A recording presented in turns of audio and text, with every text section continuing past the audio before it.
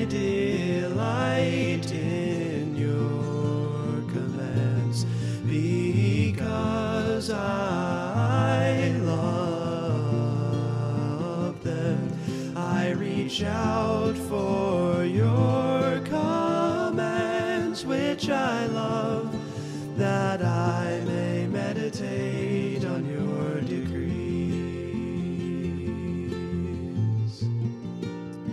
Hello and welcome back to the Stone Pillar Podcast, where we explore the teaching ministry of South Paris Baptist Church. I am your host, Dane Sampson.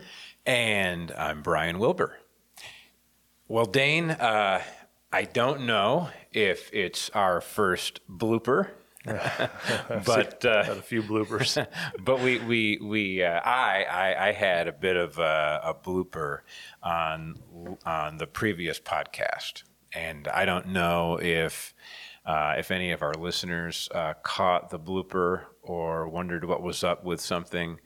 But let me just kind of explain what happened. Go ahead. So, you know, in the last episode of the podcast, we were talking about how we can struggle to relate to others who are different than we are. And I forget at exactly what point in the discussion I was talking about that. But in the context of that discussion, I shared what I thought was a really great quote. And of course, it is a really great quote, but what happened was I read the quote and you said something like, I'll have to think about that. And I'm not sure exactly when this happened, but as I'm like starting to think about the quote I just read, I'm realizing that, you know what, this quotation actually isn't saying what I thought it said. Then I read it a second time, and it was difficult. It was difficult to do I reflect off the cuff on the fact that this quotation is not saying what I think it's saying, or do I just kind of like punt? And maybe I'll correct it next week. But in the podcast itself last week, after I read the quote the second time, I just moved on, because I realized that I didn't think it was saying what I thought it was saying. So here's the quote. The quote was from John Trapp: "Sinful self-love causes men to dislike those things in others that they favor and flatter in themselves." Mm-hmm. And again, what I had thought the quote was saying was that the qualities that I like in myself, the opposite qualities I would be inclined to dislike in others. Like if I'm strong, I despise the weak, or if I'm smart, I despise the uneducated, or if I'm rich, I despise the poor. But actually, that's not what this quote is saying.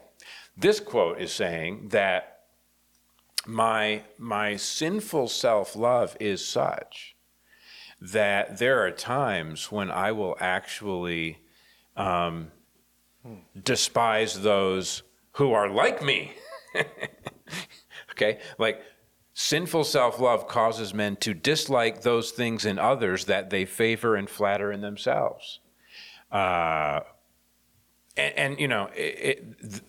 This is worth reflecting on too. It's different from what we were talking about last week, but sin ruins everything, and sin can go in so many different directions. In my sinfulness, I can be so preoccupied with myself and with my own glory that sometimes I dislike those who are different from me. Mm-hmm. But here, what he's saying is there's sometimes I dislike people who are like me. Right. Like, hey, I want to be the rich benefactor in my own little group here, and so I don't like the prospect of another rich benefactor showing up. Right. Or I fancy myself to have a great sense of humor, and I'm the one who makes everybody laugh. Mm-hmm. And somebody else shows up who has a good sense of humor and makes people laugh. No, I don't think I like that guy. Mm. maybe I view myself as sophisticated and high culture, and people admire that in me, and then somebody else shows up who is similar to that, and I'm like, ooh, maybe I feel threatened by that. So really, I just want to acknowledge the blooper. I want to acknowledge the fact that the quotation that I gave last week actually bore no relation to what I was actually talking about. But Dane, it is worth thinking about this for just a couple of minutes. The fact that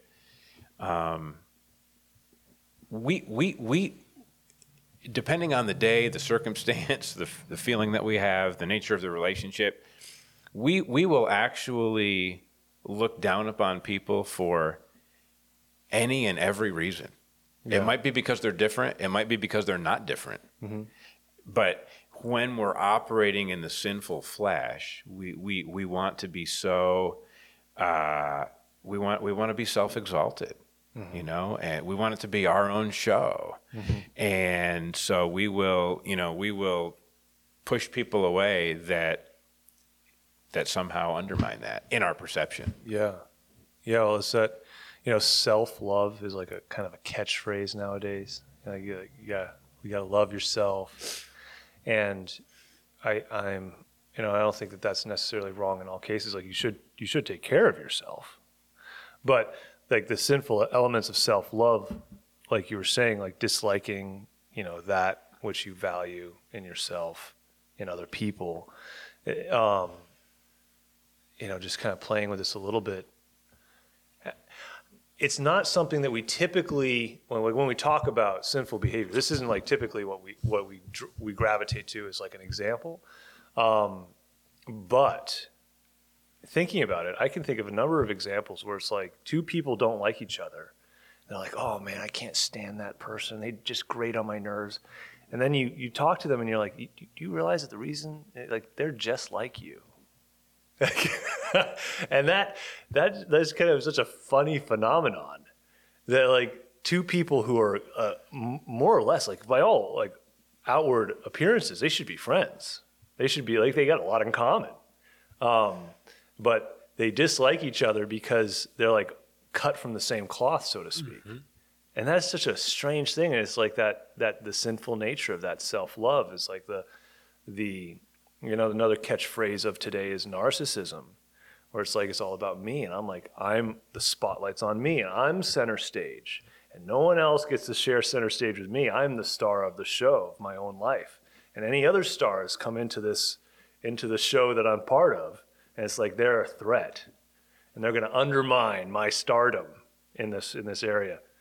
And that's just such an interesting phenomenon. There's like, sin just, it's like a sponge. Like we are a sponge, like soaked up with sin, and like every little squeeze on that sponge and the sin is just pouring out from this orifice, that orifice. It just comes out of all the different holes and makes itself manifest in all sorts of different selfish ways. It's really, really quite interesting, actually, to think about that, how sin is so pervasive, how it's like that it doesn't make sense in some ways. And really, when it let's just think in terms of like genuinely good qualities, whether it's good character qualities or whether it's the particular ways in which we're gifted and equipped to serve others or to serve the body of Christ. We in humility, we should actually welcome people who are like us, or who are better than us, who are more mature than us, or who are better equipped than us. And it really tests what do we really love? Right. Do we love the gift? Let's say it's a gift. Gift of mercy, gift of teaching, gift of administration, whatever. Do we love the gift because it's useful to the body of Christ? Or do we love the gift because we have it and that's what gives us our sense of identity? Yeah. Or even if it's a let's say it's a moral quality like faithfulness. Do I admire faithfulness because I like to think of myself as being faithful, or do I really stand in awe of the faithfulness of God and how that virtue gets worked out in the lives of his people, such that I'm glad to see it wherever it shows up? Mm-hmm. So it really tests, like, am I really focused on myself and, what I'm getting out of this? Or am I really setting my mind on the interests of Jesus Christ? That's what, right. Paul commended Timothy for being a man his concerns were the interests of Jesus Christ. Yeah. He was aligned with Christ's agenda. Right. And that's what we need to do also. Absolutely. And that identity element, like our identity can't be in the gifts from the Father, and our identity needs to be in Christ. And like we should share in our identity in Christ. And the gifts are just, whoever has the gifts for whatever purpose, for the service of those who are in Christ. So it's one analogy that I think is actually very helpful to me is because, obviously the listener knows that, and you will know this as well, my background is medicine, emergency medicine, rescue and such. In the context of rescue and medicine, the rescuer, the medic, the person caring for the person who is injured, whoever that person may be, the cares of that individual are not what drives the treatment of the person who is injured. The care of the person who is injured drives the treatment for the person who is injured. So the rescuer has to put aside their own, what they might want, for the benefit of another person. And they have to set that aside because it's not effective to bring into, say, a healthcare setting or an EMS, emergency medical service setting. It is not beneficial to bring in, let's say you had a bad day, let's say you had a personal disappointment in your life, and you bring that bad attitude into a context, and then I'm going to cut corners and slack on how I treat my patients. Well, in this case, I see a similarity, where it's like this, we've got people who they have more value in Christ than the gift has in, let's say, an individual, or let's say the gift in me. Like a gift in me is not as valuable as us together in Christ.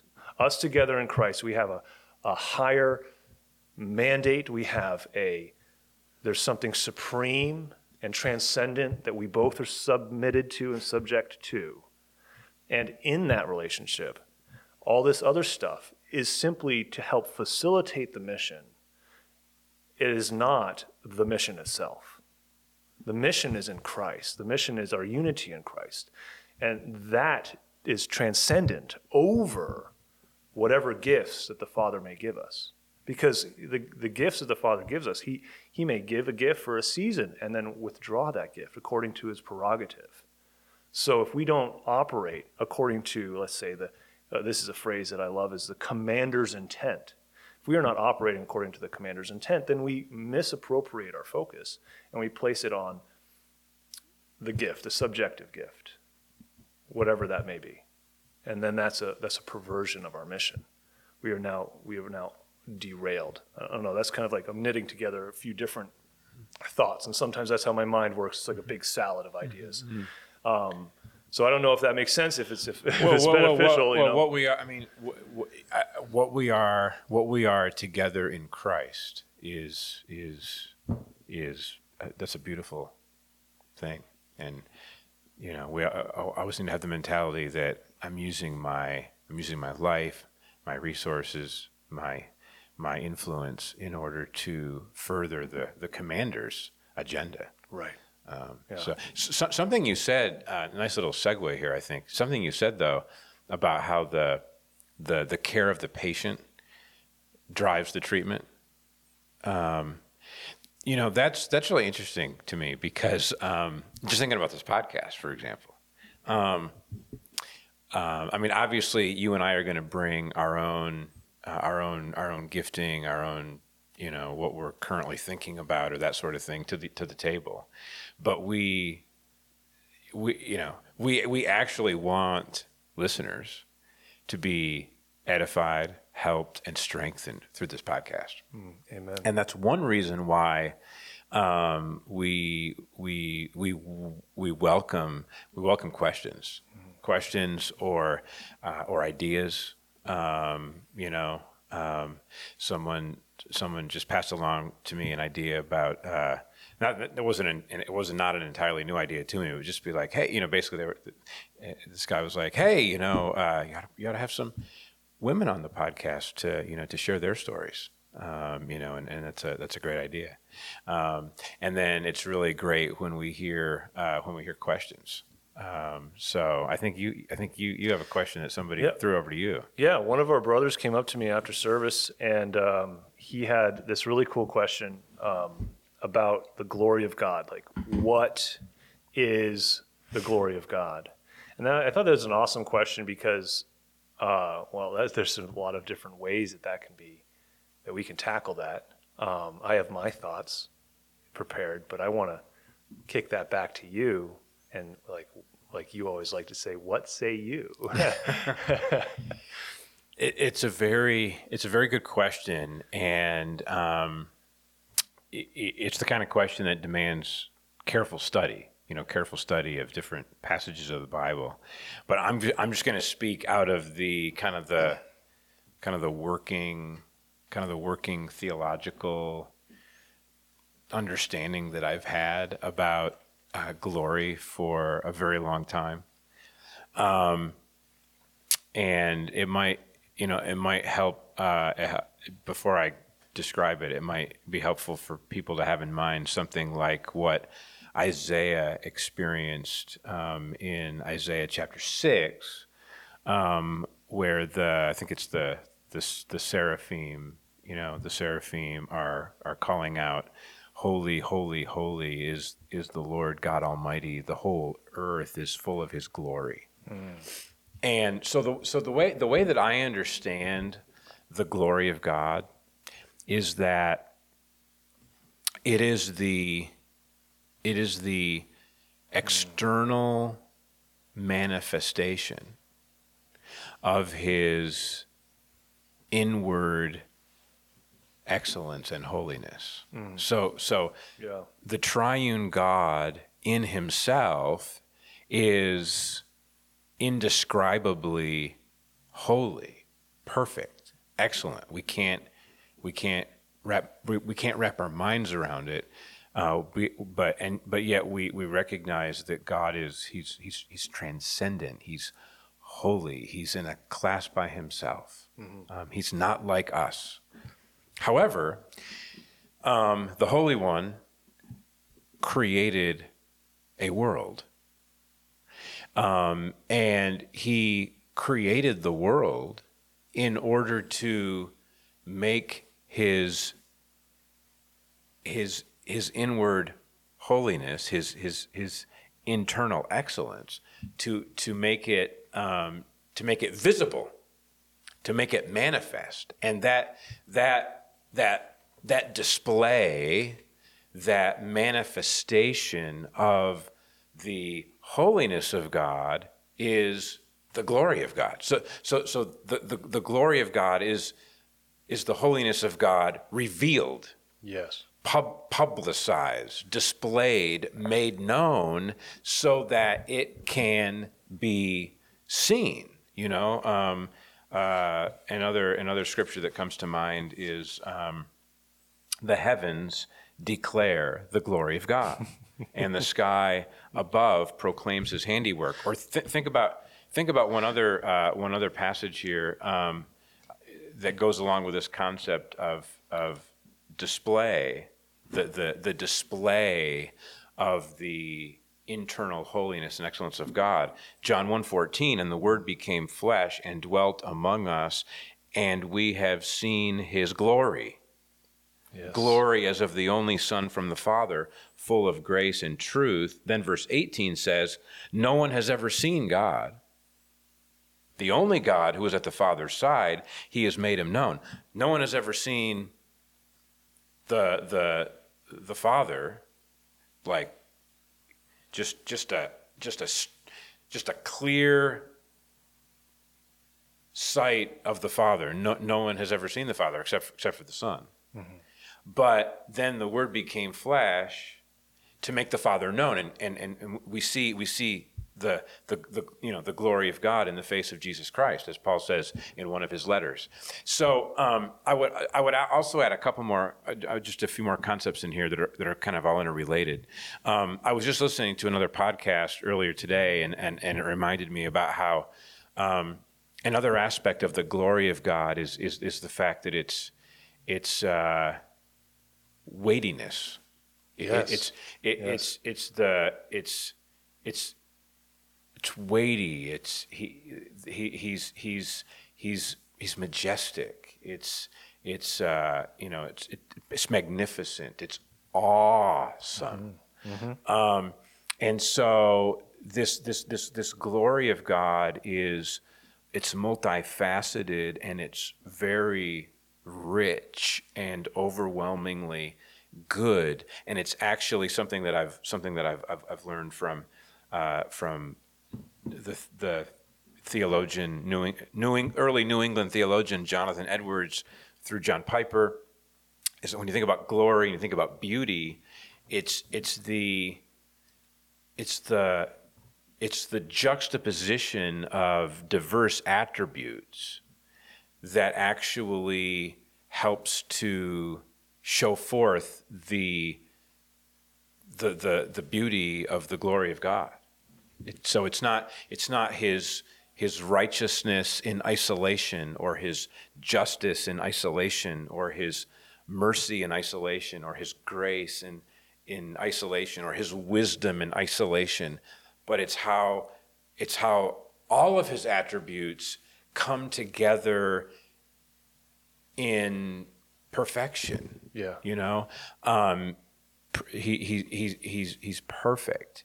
And you see, for example, at the cross, you see the righteousness of God displayed, Romans chapter 3, but you also see the love of God displayed, I think Romans chapter 5. Jesus here, right? John 1:14, full of grace and truth. Mm-hmm. The pre-incarnate Son, equal with the Father, condescends and becomes the perfect embodiment of humility, lowliness of mind, obedience. He's the Lion of the tribe of Judah. He's the Lamb of God who takes away the sins of the world. And all of this is on display. God is internally holy and excellent and perfect, but that we would see it, God puts it on display for us, and we see it ultimately in Jesus. But the final thought I want to say in my first crack at this question is, we're called to glorify God. Yes, right. And so I would invite my listeners and all of us to track this train of thought. Is that, what does it mean then to glorify God? Yeah. Well, it's not enough. It's not enough to simply verbalize we glorify God or we praise you, though we should verbalize it. And it should be a heartfelt, cherished verbalization where it's not mere words, but it's actually the delight of our hearts. Like John Piper's famous statement, God is most glorified in us when we are most satisfied in him. But just like we have seen in Ephesians chapter 3, God's intention is to display his manifold wisdom through the church. And so we actually, in Matthew chapter 5, the Sermon on the Mount, Jesus calls us the light of the world. And you think of the display of the manifold wisdom of God. You think about, we're the light of the world, and we're called to glorify God. And we glorify God by making his glory, which is, making his character, making his holiness, making his wisdom, making it known. Making it known not only through words, but through embodied deeds and embodied relationships. And so people get a glimpse of the divine glory when we reflect the character of God in our relationships with one another. Absolutely. So that's my understanding of the glory of God and how we then are called to glorify God both in word and deed. Yeah, I think that's great. I think you really explained what the glory of God is. It's awesome. I have a few things that are along the same lines. I'm tracking with that. I had made this note when looking into this and I like that, the multifaceted. Yeah. You used that word because that brings me back to Jacob wrestling in the many faces of God. Yeah. And that's kind of an interesting little connection sidebar. But I had wrote this down, that the multifaceted nature of God's manifested attributes. So he has manifested his attributes in a multifaceted nature. So it's not, like you said, it's not just this one thing or that other thing. There's a holistic understanding of what it is. When we say like the glory of God, it's a very, it's like a catchphrase. It's like a brief phrase, a small placeholder for a humongous and literally an immeasurable idea of what God is. And it's too big for our heads to really completely wrap itself around. But I did find some verses, and you had taken some of my favorite references for yourself, like Psalm 19 and John 1 were two of my references I was going to use. But hey, that was good. Yeah, I like that a lot. Exodus 33:18. We have in Exodus 33:18, I've already turned there. Moses is speaking, and he says, "Please show me your glory." Mm-hmm. And the Lord says to Moses, "I shall cause my goodness to pass before you, and I shall proclaim the name of the Lord before you, and I shall favor him whom I favor, and I shall have compassion on whom I have compassion." And we have this, in this passage, we have that moment where Moses gets to see the back of the glory of God. Mm-hmm. And that's an interesting thing. So like he's asking, show me your glory, like it's something that can be seen. And we have some references for the term glory of God. Like the first time that it is used in reference to the Lord is in Exodus 16:7. And this is an interesting passage because it's where the Lord provides meat and manna for the nation. And he says to them, he says, look toward the wilderness and behold the glory of the Lord as it appears in the cloud. So we see the glory of the Lord as the cloud over the nation, and the pillar of fire. The glory of the Lord appears in the burning bush. It appears in the cloud. And these are forms, ways of which that he made his glory visible. But obviously it's not the fullness, because the fullness of the multifaceted nature of God's glory and as his attributes are being manifested, these are very limited manifestations of his glory. You get this, the nation got to see the glory of God on Mount Sinai as it came down on the mountain. And that was, fire and clouds and thunder and lightning representing the glory of God. Yeah, overwhelming. Completely overwhelming. Not casual. For the not people. Casual, yeah. So like doing the word study on this, like you had mentioned, the word for glory is kavod. And kavod is a masculine noun, and it means weight, it means splendor. And here's a good word, copiousness. His glory is copious. There is no end. It is filling. It is overflowing. So from this, we get the idea of glory, and there's a primitive root for that is for kavod, and that is kavad and kaved. And this means to be heavy, to be numerous, to be abounding with. So like in Sodom and Gomorrah in Genesis 18, their sins were very grievous. They were abounding with sin. And we see that primitive root used there. We see this primitive root used for the first time in Genesis 13. That actually might be worth looking at, but that's using it in the context of being rich, like Abraham was very rich. It is used to mean honor, oftentimes. A passage that is another passage in the New Testament that kind of builds on the glory of God is, in Luke 2:32. He is the light of revelation to the Gentiles and glory to his people, the glory to the people of Israel. So we see this is some of the clues to the multifaceted nature of God. Because God is the source of wisdom. He is the very embodiment and source of all wisdom and love and creativity and beauty and strength and compassion. These attributes make him weighty. He is wonderful. He is full of wonder. Yes. And this wonder is expressed in these many different manifestations of his glory. The magnificent loveliness of his perfect eternal grandeur. I like that. That's something that I like that a lot. Can you say that again? The magnificent loveliness of his perfect eternal grandeur. Like, he is so grand. He is so full of wonder.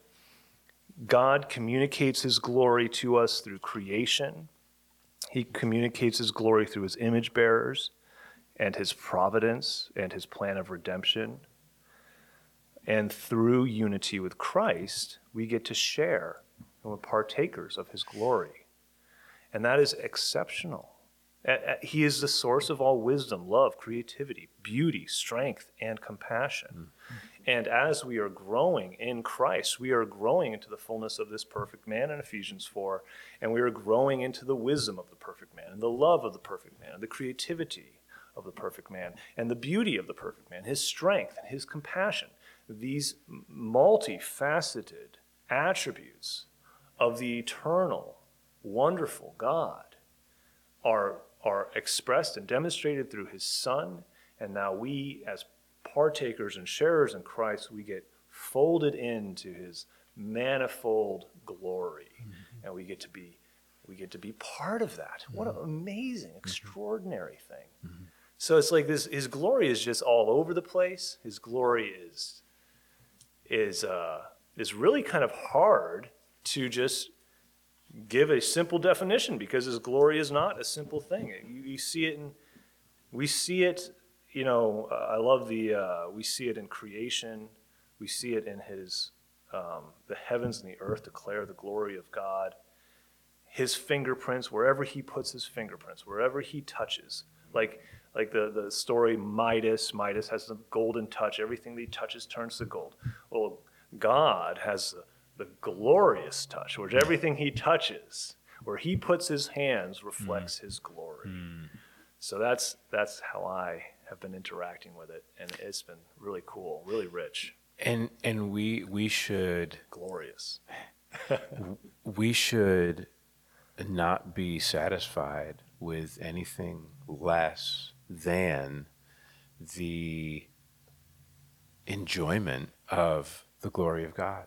I mean, I was just thinking of Romans chapter 1, where Paul describes the wickedness of the human race. And he says in Romans 1:22 and 23, claiming to be wise, they became fools and exchanged the glory of the immortal God for images resembling mortal man and birds and animals and creeping things. I mean, we are invited to behold the glory of God in the heavens. We are invited to behold the glory of God in the earth, right? The holy, holy, holy is the Lord God Almighty. The whole earth is full of his glory. I think a similar passage says, full of his steadfast love. We are invited to behold the glory of God in Christ Jesus. Supremely, that's the supreme manifestation of the glory of God. We're to behold the glory of God in the scriptures, in the promises of God, and even in each other as image bearers of God and reflectors. We're like the moon to the sun. We're reflectors of the glory of God. And how sad it is when we exchange that for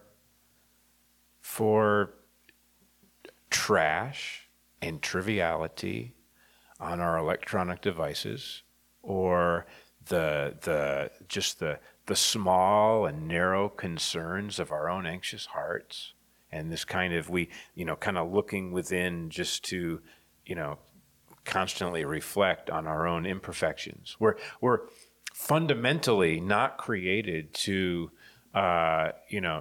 be preoccupied with our own imperfections. That's the sure way of going deeper into them. We're created to behold the glory of God in the face of Jesus Christ, and to behold the glory of God in those other places where God puts echoes and glimpses and tastes of his glory. And so I would encourage all of us to just think practically in our lives about where are we cheapening the experience of our own life by settling for substitutes, settling for idols. And they're always pathetic substitutes and idols. So. Yeah, right. Like substituting the temporal for the eternal. Yeah. Instead of the eternal, I want the temporal. Right. Instead of what lasts, I want what fleets. What is fleeting, what is right. what is not made of substance. I'll exchange that and have the cheap instead of the quality, or the created instead of the creator. And it is a masterful perversion. And there's nothing wonderful in that, because you've just cut yourself off from the very source. That's right. Of wonder. That's right. Now, in all of this, we need the Word of God, which also in its own way reveals the glory of God to us. Mm-hmm. We need the Word of God, and you have been studying Psalm 119 and Deuteronomy 5 and 6 and the Proverbs, and you've been thinking through how do these, what are the interrelationships between these passages, and what are the implications of this for parenting, although it's about much more than parenting, but including that. So we got a little time here. Why don't you begin to share some of the fruit of your labors? Yeah, I'd be happy to. Yeah, the study of Psalm 119 has been very expansive and in depth, and as such, I'm going to have to keep my thoughts fairly focused and narrow them down to the implications, like you said, for parents and their children, and there's personal implications if you don't have children as well. But I'm going to be focusing in on the connections that I've seen as far as parents and parenting. Yeah.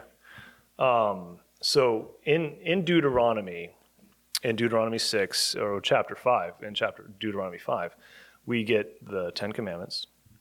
And then in Deuteronomy 6, we have what is known as the Shema, the Hear, O Israel, the Lord your God, the Lord is one. And you shall love the Lord your God with all your heart and with all your soul and with all your strength. And these words which I am commanding you today shall be in your heart, and you shall impress them upon your children, and you shall speak of them when you sit in your house, and when you walk by the way, and when you lie down, and when you rise up. And you shall bind them as a sign on your hand, and they shall be as frontlets between your eyes. And you shall write them on the doorposts of your house and on your gates. And I started to notice connections between this passage, which talks about, and you shall impress them upon your children, and Psalm 119, which is anyone who studies Psalm 119 will immediately learn that this is an acrostic. Think like acronym. An acrostic is a poetic structure where every verse, the Psalm 119 is broken up into 22 8-verse stanzas. And the acrostic pattern is that in those stanzas each correspond with the Hebrew alphabet. And so the Hebrew alphabet starts off with Aleph, and then it goes to Beit and Gimel, Dalet, Hey. So in Aleph, you have 8 verses. Each of those 8 verses begins with an Aleph. That's the acrostic pattern. Then in Beit, each of those 8 verses begins with a Beit. And then Gimel, and likewise, it follows that pattern all the way through. And this is a memory device for teaching children, like you would like when an acronym, to help you remember things that are important or worthwhile, that you might need to remember under stress. So in the military, we've got like an endless Rolodex of acronyms to help us remember all sorts of things, and big concepts can be condensed down into an acronym, and you can store that in your brain. It's much easier. So this is similar in that, and that communicates to me that there is an urgency and an imperative nature to understanding what is being said. And it starts off in the second stanza, which is the stanza of Beit. It starts off with how a young man may keep his way pure. So I'm seeing a connection between, impressing these things upon your children and how a young man may keep his way pure. And then moving forward, so this is just kind of a bird's eye view first, into Proverbs. Proverbs has 3 different sections of it. While the entire book of Proverbs is full of wisdom, there are 3 sections that are specifically dealing with young men or the youth. And that would be like Proverbs 1:8 to 9:18. I coined this as the battle of wisdom and folly, and you see wisdom and folly juxtaposed in this area, and it's like, folly is bound up in the heart of a child, and through the practice of wisdom, folly is made weaker and wisdom is made stronger. And in this walk, in this way of practicing wisdom, that's going to be the best possible practice for your life. Then there's another portion of Proverbs, 3 portions. That was the first one. The second one is Proverbs 23:15 to 24:22, which is talking about wisdom, and it's now juxtaposing wise actions, wise behavior with envy. And it's like, 3 times in that area, it's like, young men, don't be envious. So that's essentially the theme, the thrust of that message. And then Proverbs 31 talks about the wisdom of the noble and virtuous woman, and it is advising young men on what is a good woman. And Proverbs deals with the wicked woman, the foolish woman. It deals with the woman who is living a meaningless life, and it cautions young men strongly against pursuing these paths of folly that lead into the company of foolish women. So there's a lot of just practical advice there, but there's a clear connection. In Deuteronomy, we see this, impressing this upon your children. But that follows having this in your own heart. So first, you have the law, the 10 Commandments, and then you have this being impressed upon your own heart, and then you impress this upon your children, and then you speak of these things when you sit, and when you walk, and when you lie down, and when you rise up, and then you bind these things as like a signpost between your hands, and that's like what you do with your hands. And they shall be frontlets between your eyes. It should be governing what you think about and the thoughts on your mind. And it should be in a prominent place so you can't forget it. It should be on the doorposts of your house, so there is no way that you can forget it. Now, what's interesting in these 10 Commandments is the grammar that is occurring here. The words, it's like where it says, you do not bring the name of the Lord your God to naught. You do not take the name of the Lord your God in vain. This you terminology, which occurs throughout the Decalogue, and it occurs into the Shema, and you shall impress this upon your children. You today these things shall be in your heart, these things that I'm commanding you.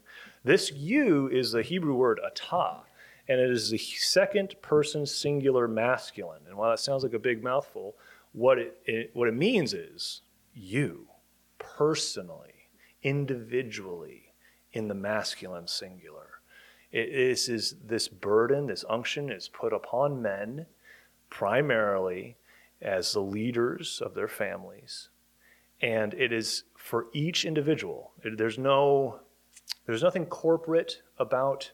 It's not like you can spread the guilt out corporately and be like, well, it's like the church's job to raise my children. It's your job as a father, as a parent. It is your job, and this is clear in the grammar. It's just like a really pointed speech that I can only imagine what it would have been like to be at Mount Sinai and like hearing these words, and God is talking to the individual's heart, and it's like just piercing that individual right to their bones, cutting right through them as the word of God can do, dividing asunder even joints and marrow.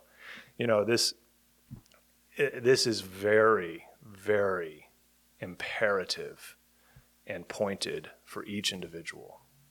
And that informs the context of the you shall impress this upon your children.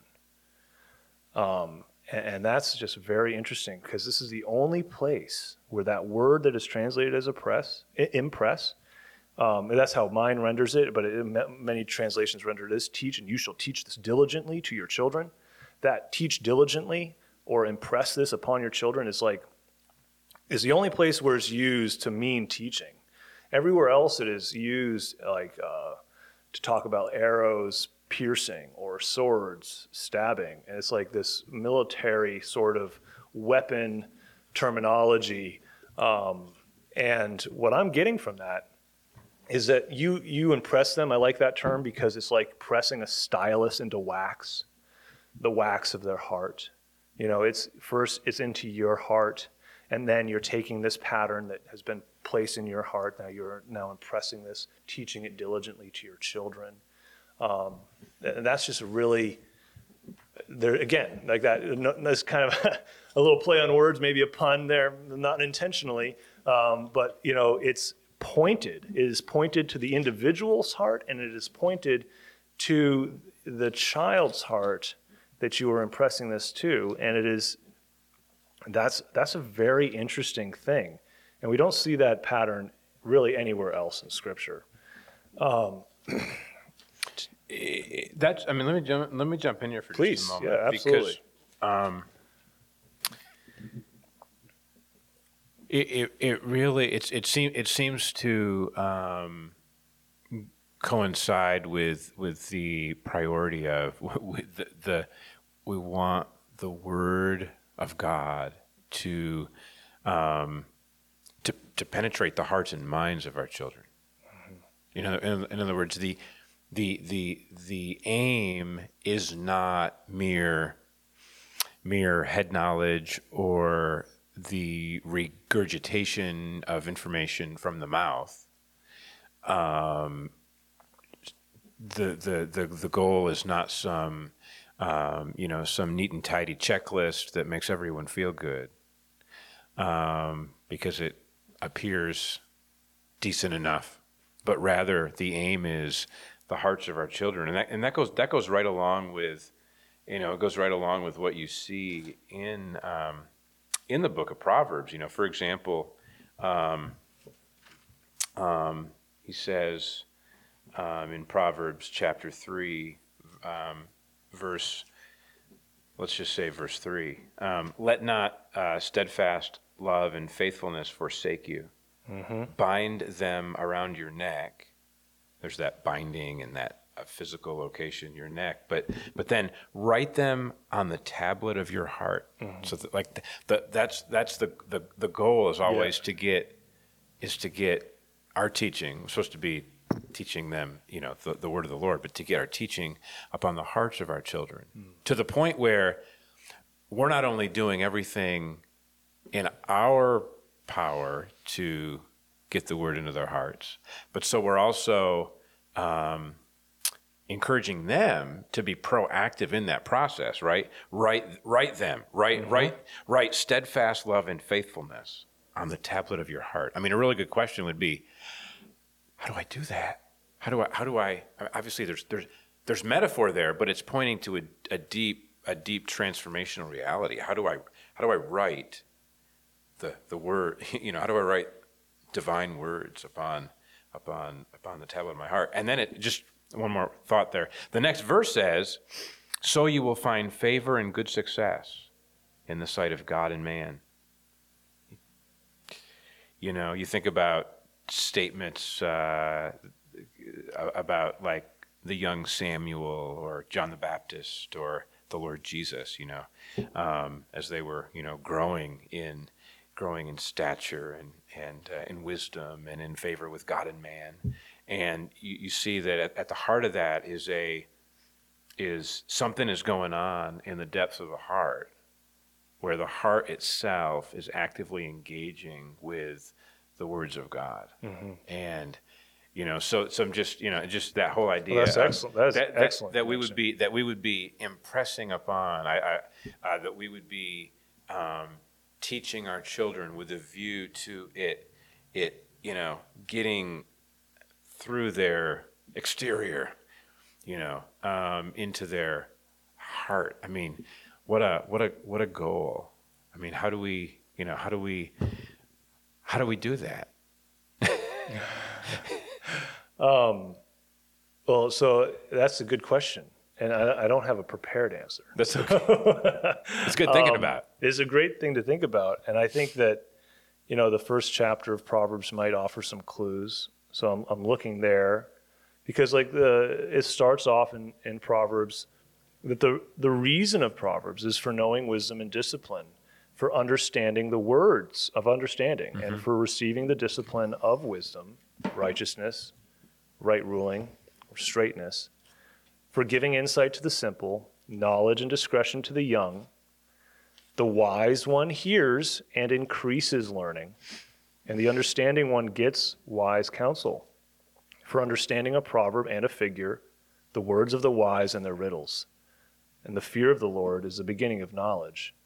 Fools despise wisdom and discipline, but my son, heed the discipline of your father, and do not forsake the law, the Torah of your mother.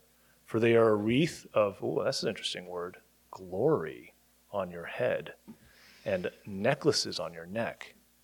And then Proverbs 2 is really like wisdom is protecting your path in Proverbs chapter 2. And then in Proverbs chapter 3, wisdom is directing your path. And then in Proverbs 3, we see wisdom perfecting our path. So there's a development, and Proverbs 4. I got those chapter references wrong. Proverbs 2, wisdom perfecting our path. 3, directing our path. 4, perfecting our path. And Proverbs 4:1 is saying, children, listen to the discipline of your father, and give attention to no understanding. For I gave you good instruction, and do not forsake my Torah. For I was my father's son, tender and the only one in the eyes of my mother.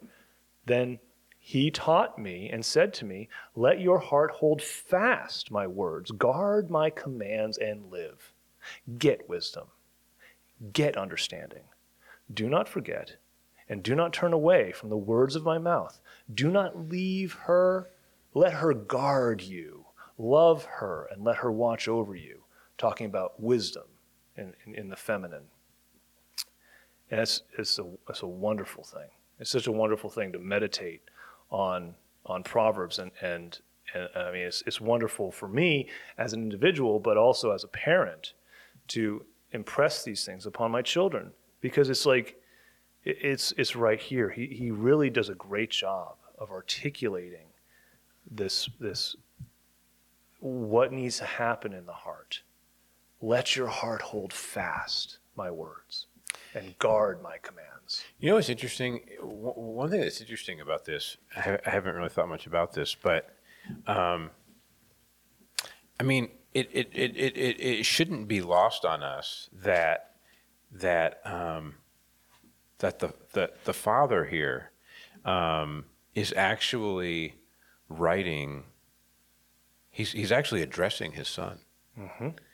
I mean, I don't know exactly the format in which he got this across initially, and the process that eventually led to its inclusion in the canon of Scripture. But I just thinking about it by way of example. I mean, think about the value of if a father actually sat down and wrote his son a series of letters. Mm-hmm. I mean, here, my son, your father's instruction, and then what follows, and then my son, if you receive my words. I mean, that would be so heartfelt and intentional and thoughtful, and the benefit in the child of receiving a thoughtful letter like that. I think letter or no letter, I think that we're very rushed. I mean, maybe it's the nature of the anxious, sinful heart in general to be rushed. But I think especially in our own cultural moment with just the potential distractions are so many. The potential piling up of things on the schedule is so great that I think we rush a lot. Mm-hmm. And you get the idea here where the Father himself is inviting the Son to sit with God's words. Mm-hmm. Yeah, absolutely. Sit with them. Think about them. Internalize them. Think about real life situations in which others.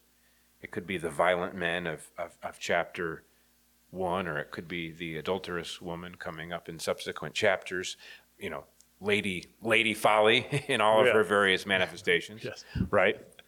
Think of the various situations in which someone is trying to get you to come off the path of wisdom. Mm-hmm. So one thing that's just jumping out to me right now is just because I rush too.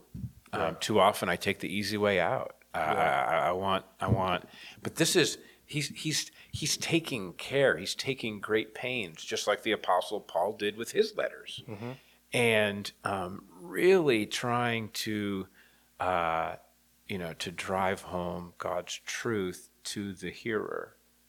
And so I would challenge all of us, myself included, to learn to slow down and sit with God's word. Sit with your children and God's word, and press them to sit and think and ponder, even to problem solve. Like imagine, real life scenarios that you don't need much of an imagination. I mean, if you're observing children and sibling dynamics and circumstantial dynamics and relationships to parents, it's not, or things that if you're reading books or if you're watching any programs, I mean, all kinds of situations, like just slow down and process stuff together and think about it from God's point of view.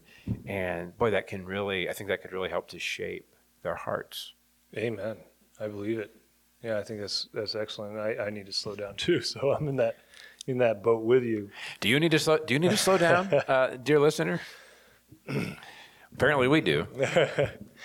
Psalm 118 has been so rich, and I really would love to encourage people to dive into it. Which one? Psalm 119. Oh, Psalm 119. Yeah, because it seems big, it seems daunting, but it's really quite beautiful and brilliant and artistic in how it's been composed and how the thoughts seem to flow upon many rereadings and careful study of it.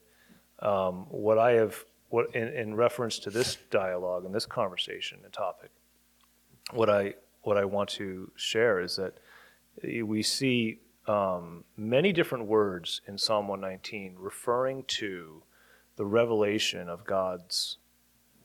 His word, how God has revealed himself.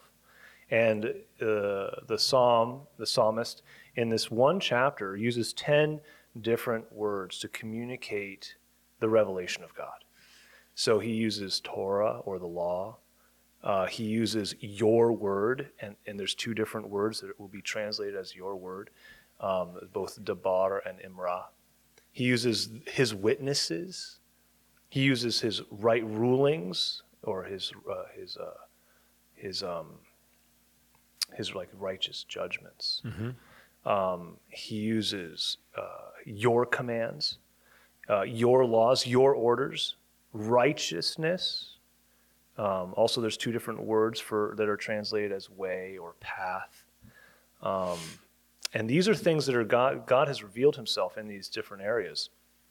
And he is communicating this to his son, or to a young man, in starting in verse 9, which is the beginning of the Beit stanza, which would be like Aleph, Beit, so it's like A, B. This would be like the second stanza of 8 verses, where he says, how would a young man cleanse his path? Well, by guarding it according to your word. I have sought you with all my heart. Well, that's because something's been impressed upon his heart. Let me not stray from your commands. So there's a direction of travel, and I'm facing in that direction.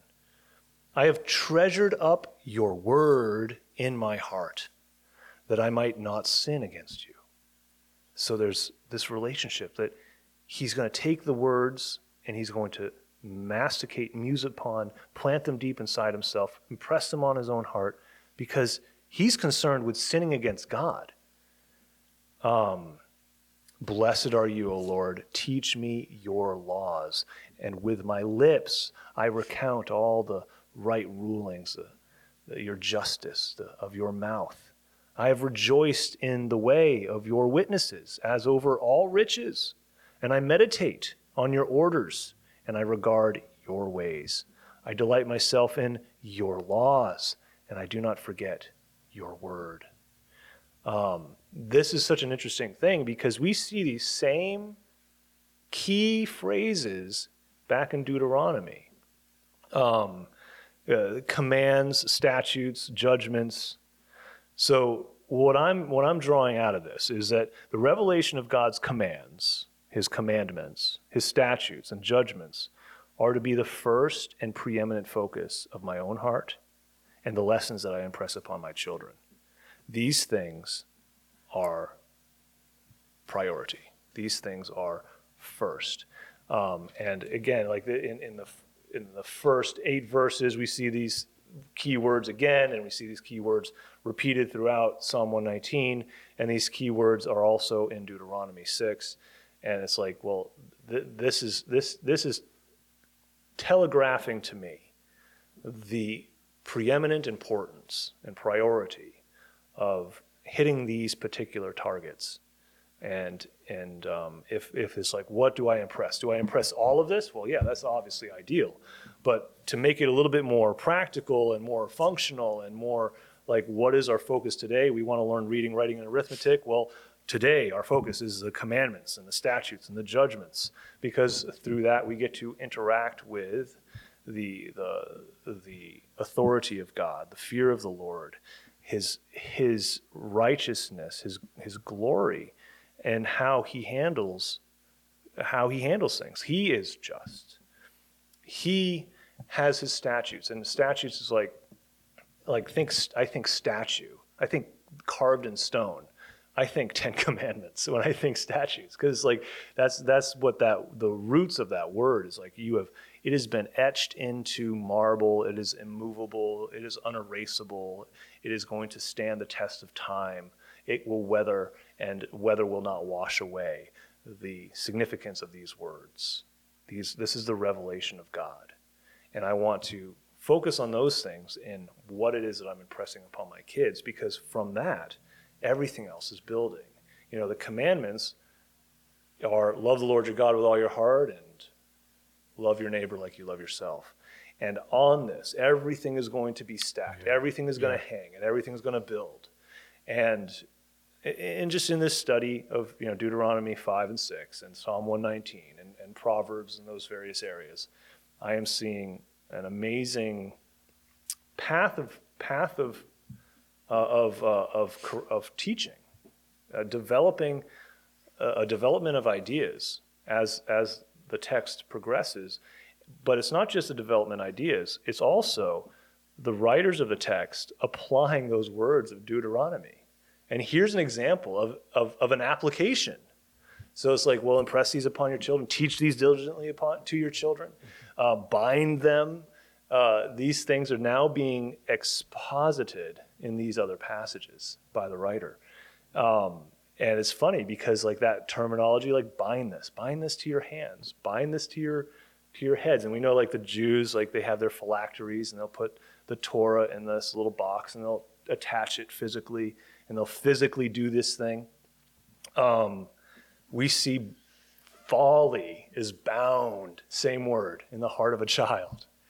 And it is through discipline and through wisdom that folly can now be recalibrated according to the revelation of God's word.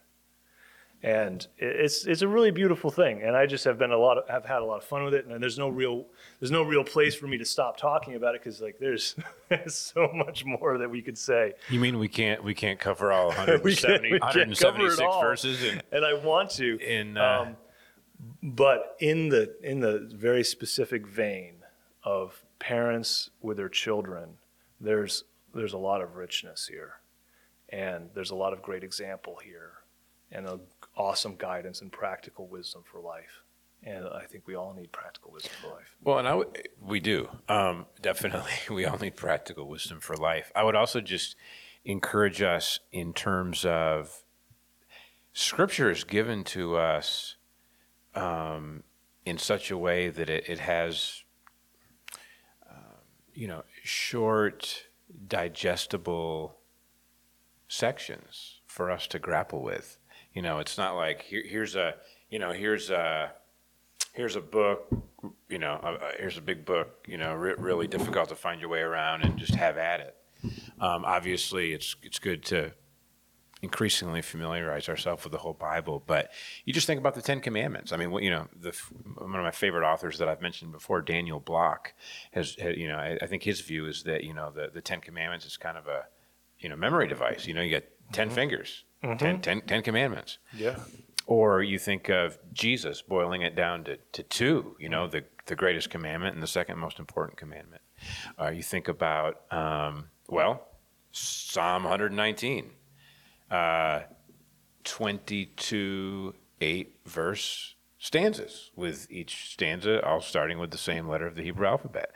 Okay, we'll take a small chunk at a time and work through it. Or you think about all the different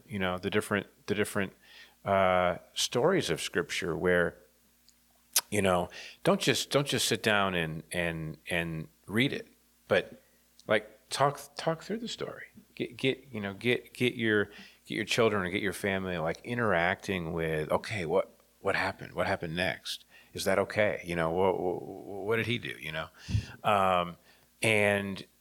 So Scripture is, granted there are some challenging parts of Scripture, like even Peter acknowledged that some of the things that Paul wrote were hard to understand. But God wants us to understand His Word, and He's given us His Word in such a way that you take a small portion at a time and chew on it, meditate on it, discuss it, apply it, revisit it, and then go to another small chunk and do the same thing. And gradually you build up a real interactiveness with what Scripture teaches. Absolutely. Yeah, that's great advice. Nibble at it and keep nibbling at it. Absolutely. Yeah. And also, another thing to remember is I think sometimes people might feel that maybe they feel frustrated that they wish they knew more.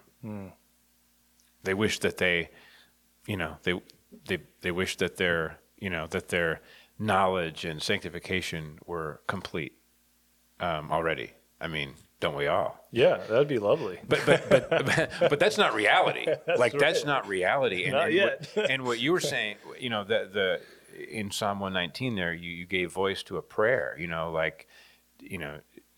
Teach me your ways, O Lord. That might not be the exact verse that you read, but that idea of, Lord, teach me your ways. Or in the Proverbs, I think, one of the Proverbs, it says something like, the beginning of wisdom is this: get wisdom. Yeah.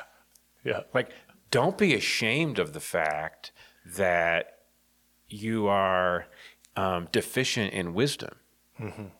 Don't be ashamed of the fact that you have more to learn. I would just say, join the club. Yeah. Like, amen. we are all deficient in wisdom. We are all deficient in knowledge. We are all deficient in the sanctification process. We're all deficient in our obedience. And instead of despairing over that fact, let's seek the Lord daily. Let's humble ourselves as learners who would receive the revelation of His Word, the revelation of His grace, the revelation of His design for our lives, and let's grow in the grace and knowledge of the Lord Jesus Christ. Let's take one step today on that journey. Yeah, as far as taking steps is concerned, sometimes it's not immediately obvious what the lesson is. I really noticed this in my study of Psalm 119 because it is so massive. I had to nibble at it, and it took me a long time. It took me days, and there were a number of days where I'm just like, I don't really necessarily know where I'm going with this yet. I don't know. I see it's all good. It's all great. It's amazing, but there is a lot to be gleaned with diligent study over time and camping out in a particular space and taking the time to really, really work through it slowly and digest it carefully and to think about it thoughtfully. And it's like it doesn't produce immediate results, but it will produce results. It's that diligence, it's that consistency and continuing to challenge oneself in that direction.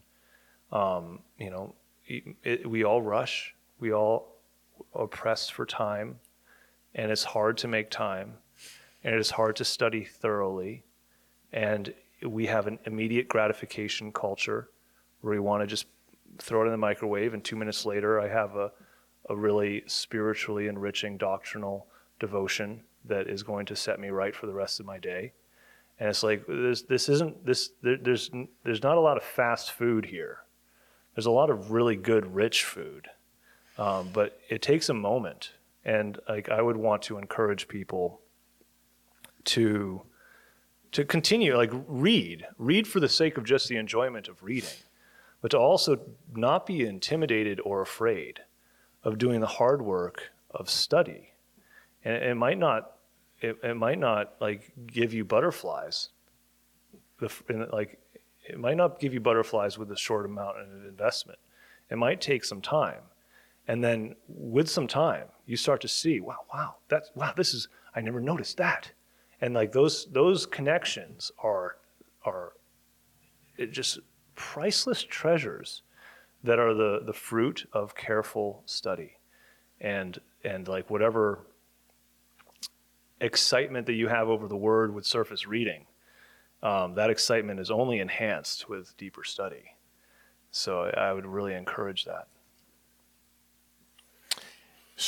Scripture is it's healthy eating. Yeah, and it's good for you, and it makes a difference. And it may not always be. It's not the immediate splash, right. But it's the digging in and pressing in and being transformed that makes a real difference. So Well, thank you for sharing. Maybe we'll revisit Psalm 119 in the future because there's a lot there. Yeah, I hope so.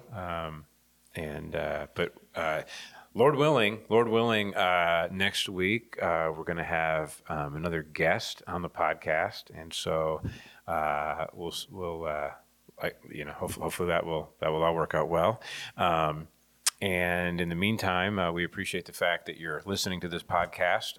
We invite feedback and questions and ideas, anything that you think would be helpful to the podcast ministry or to you or people that you know. We'd love to want to be helpful. Again, we do want to publicly acknowledge Caleb Lynch for his engineering work on this podcast, and also for Aaron Darrell and allowing us to use his music at the beginning of the podcast. So we were also just recently graced with an amazing donation, right? That's right. Yeah, somebody gave a gift in order to, without getting into all the technicality of it, which I hardly understand at all. Basically, we found a more affordable way to get a third microphone here. And somebody donated some money to get a device that will enable us to have the third microphone. So that's a huge blessing, just for the podcast and listening experience with having that third mic in play. Absolutely. So cool. Yeah. So well, we'll just close with a quick prayer. We just thank you, Father, for this opportunity to discuss your word, and we thank you for our listeners, and we ask that you just bless them as they go in your grace and peace. In Jesus' name, amen.